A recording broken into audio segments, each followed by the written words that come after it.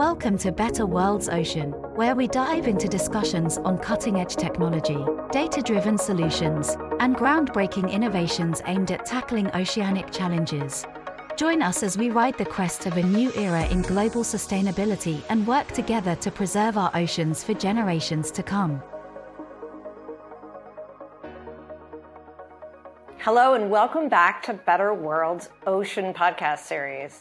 I'm Kate Wing with Intertidal Agency, your host, and I'm excited to be joined today by Dr. Brian Von Herzen, who's joining us today all the way from Queensland, Australia. I'm out in California, so it's a good stretch of time zones and latitudes. Dr. Brian Von Herzen is with the Climate Foundation and is an innovator in the field of marine permaculture. Brian, thank you for joining us today and welcome. Greetings, Kate. It's great to see you.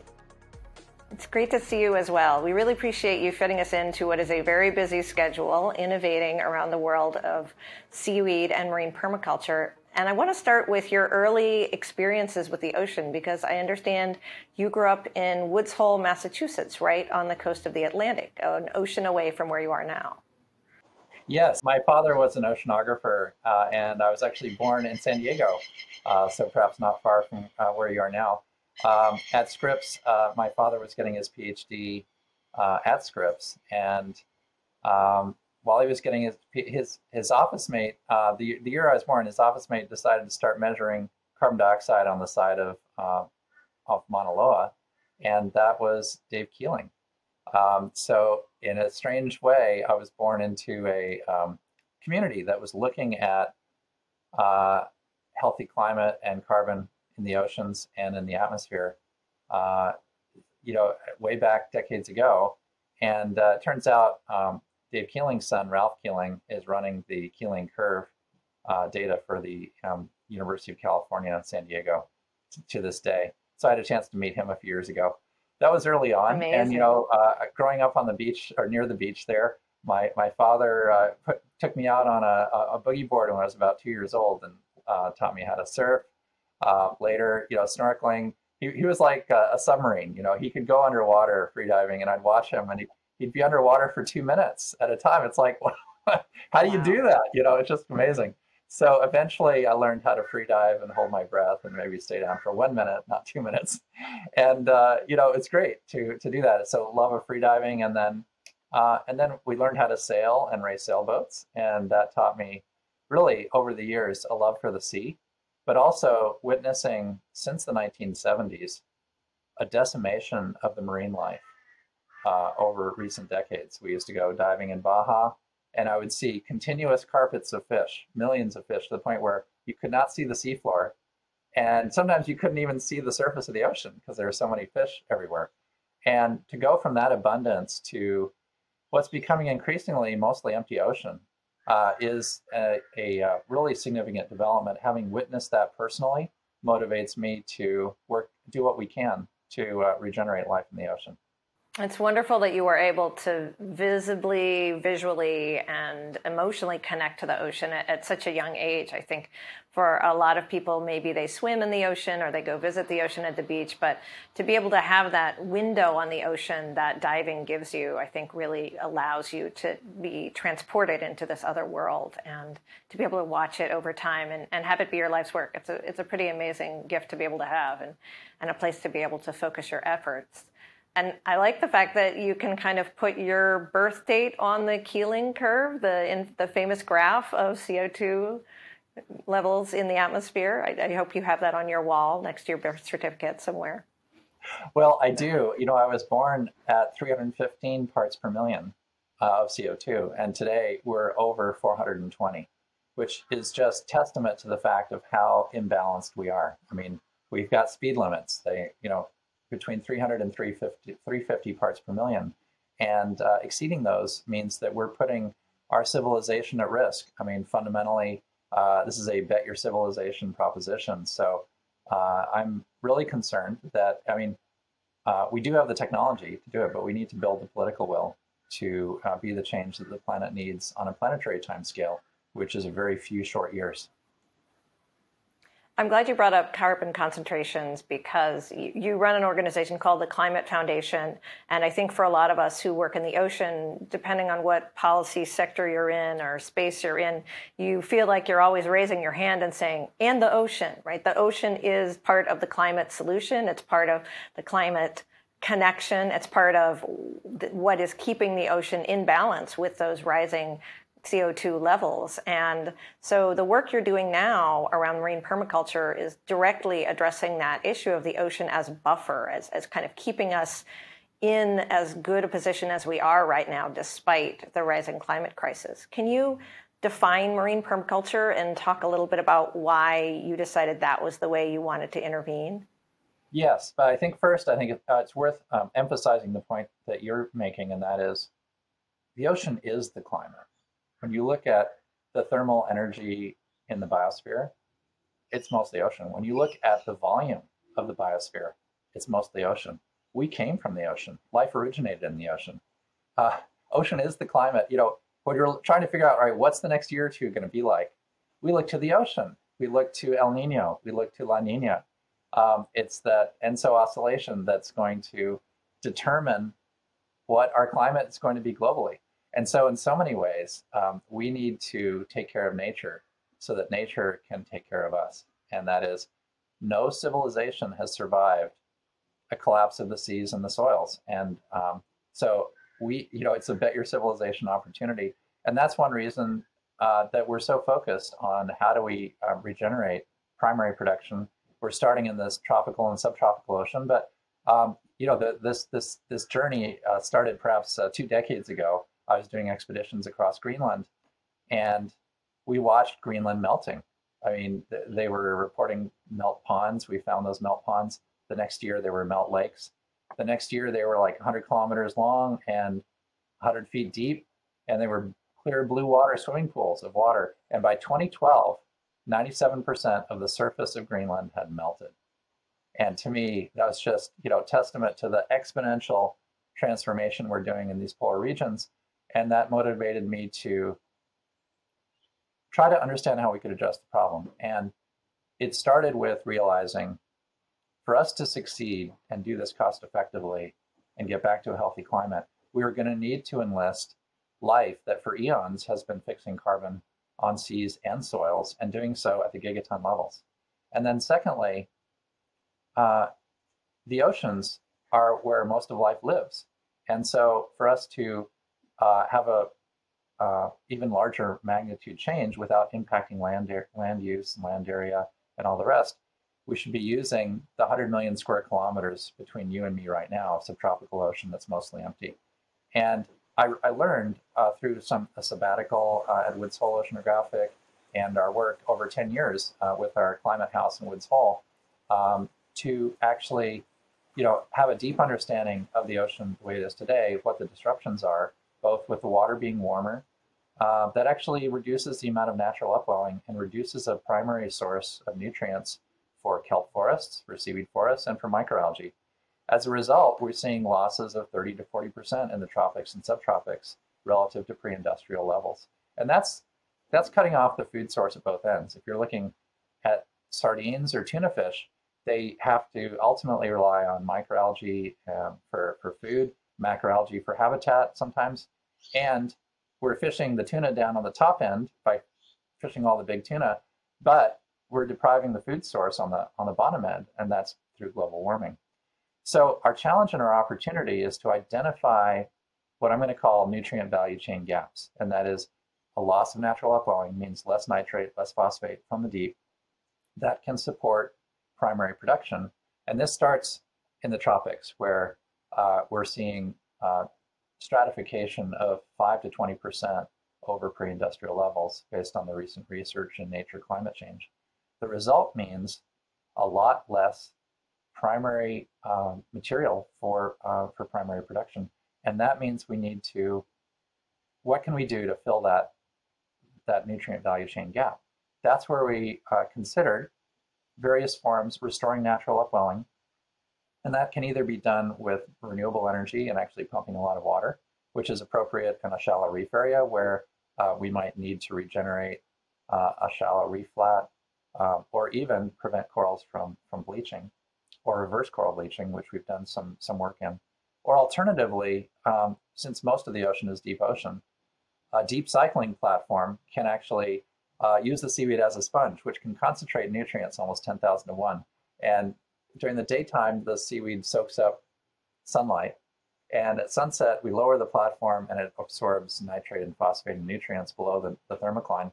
At sunrise, we bring the platform back up again, and it soaks up sunlight and carbon in the top meter of the ocean.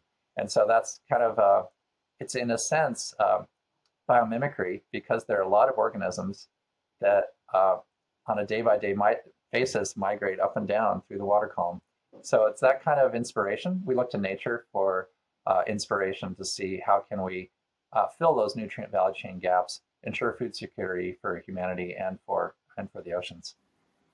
Yeah, it's been called the largest migration on the planet ever, is this migration that happens within the water column in the ocean. And I think, again, getting back to this idea of when any of us humanoids has the opportunity to get into the ocean and appreciate that three-dimensionality of it, right? We're used to this three-dimensional space we exist in air, and then when you get under the water and you see, the corals and their structures and the way things move up and down in the water column, it makes you sometimes appreciate more just the complexity that is there, not just in what you can see, but what you can't see, which are these temperature gradients, these nutrient gradients, the upwelling you're referring to.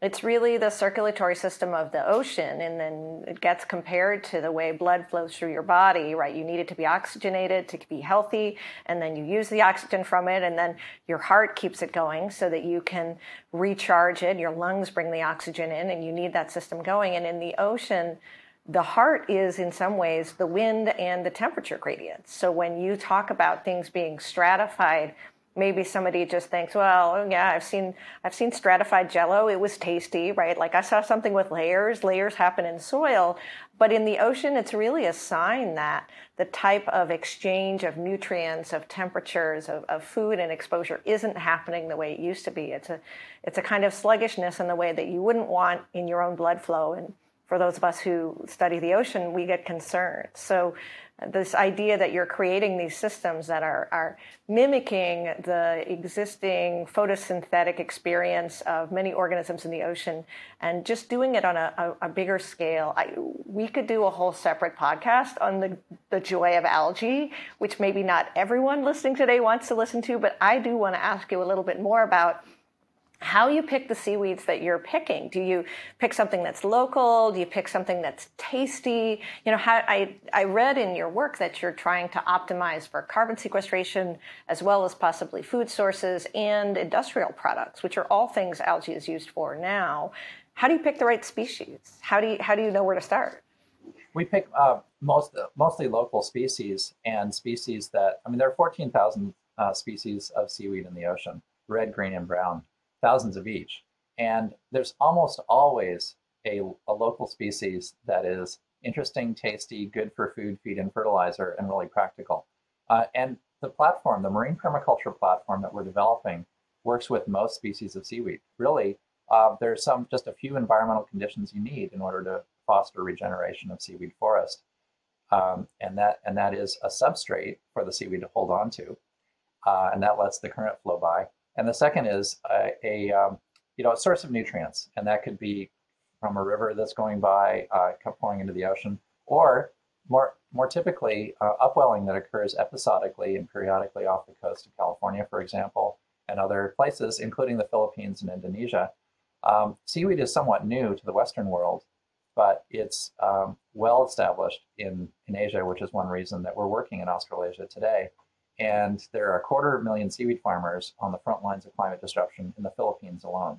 And that's been a great first country for us because literally we need to bring those seaweed communities from collapsing today because the water's too warm, the nutrient levels are too low, and they get hit with 20 named hurricanes per year.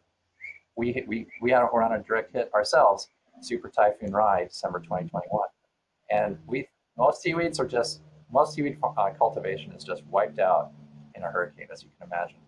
But our platform, we lowered 5 meters below the surface, And not only did it survive 15-foot waves and 120 knot winds, but it remained intact and most of the seaweed was still on it. And the day after the hurricane, we were growing seaweed again on the surface. And 6 months later, we delivered a quarter ton of seedlings of seaweed to our neighboring communities so they could restart their farms. So that was a great effect. In fact, to the point where with our partners at Coast 4C, we applied to the Safe Seaweed Coalition to build a seaweed seed bank that we're building today, and it's going to lower down during a storm and then come back up after a storm and reseed all the neighboring communities. So that's now a funded project thanks to our serendipitous hurricane-proven seaweed platform. This is a beacon of light for the future, because I've had professional seaweed colleagues leave the Philippines because it was so difficult to deal with the hurricanes and getting wiped out every few years. It's like a bowling alley. And when your pin gets knocked over, you're out of business. Imagine starting over and losing your house and losing your boat. I mean, all these things are devastating. But, there's something the indigenous folks do in the Philippines that I learned later. I wish I'd known it earlier. But when a hurricane's coming, they take the motor off their boat, they scuttle their boat and sink it with a little milk bottle up on the surface. The hurricane comes through and it's all over. And then they just lift the boat up and bail it out and put the motor on it again. And that works great. And that's exactly the answer for seaweed. So there's a great example of indigenous knowledge contributing significantly to best practices. Yeah, that's brilliant. And I like the way you brought in not just learning from the communities, but learning how to engage communities, because, that's one thing that is interesting about your project is that while the technology is sophisticated and it has taken you a long time, and I'm sure a lot of lost seaweed farms and dead seaweed to figure out how to get it to the stage you're at now, it seems like you're developing something that a lot of communities could put in place and they could use to be part of carbon sequestration or blue carbon credits or some other project. Is that what you're designing for? Is kind of anyone could set up a marine permaculture system like the one you have? Yes, the intent is to design it once and build it thousands of times for thousands of coastal communities. And specifically, our aim is to build hectare scale marine permaculture. Every seaweed farmer has a license to cultivate 1 hectare of seaweed locally. And that is a great size because that's also the size that we believe is going to be commercially sustainable. Today, we've launched a 1/10 of a hectare, which is a 1/4 acre platform. That was back in December. We're presently commissioning that platform. And in the coming months, we'll be growing seaweed on that platform as a stepping stone to the economically sustainable hectare. So we see a great opportunity to demonstrate the business model economics, show that it works, and really transform these seaweed communities from collapsing to surviving. And ultimately, we have a transportable biorefinery that can take raw seaweed in and produce food, feed, and fertilizer products out. And those can be delivered to local rice farmers and local communities, and can actually provide great ingredients with much more value retained within the community, within the seaweed community. And for us, that's what brings these communities from surviving to thriving, and that is localized production. So we see those value chain innovations as really being key to building what I'll call distributive wealth creation, and that is we need to enable food security for more than 1 billion people who depend on the oceans for their primary sustenance. The sardine farmers, the sardine fishermen, come out to our platform day and night because the sardines love to hang out. Any habitat is really attractive for sardines.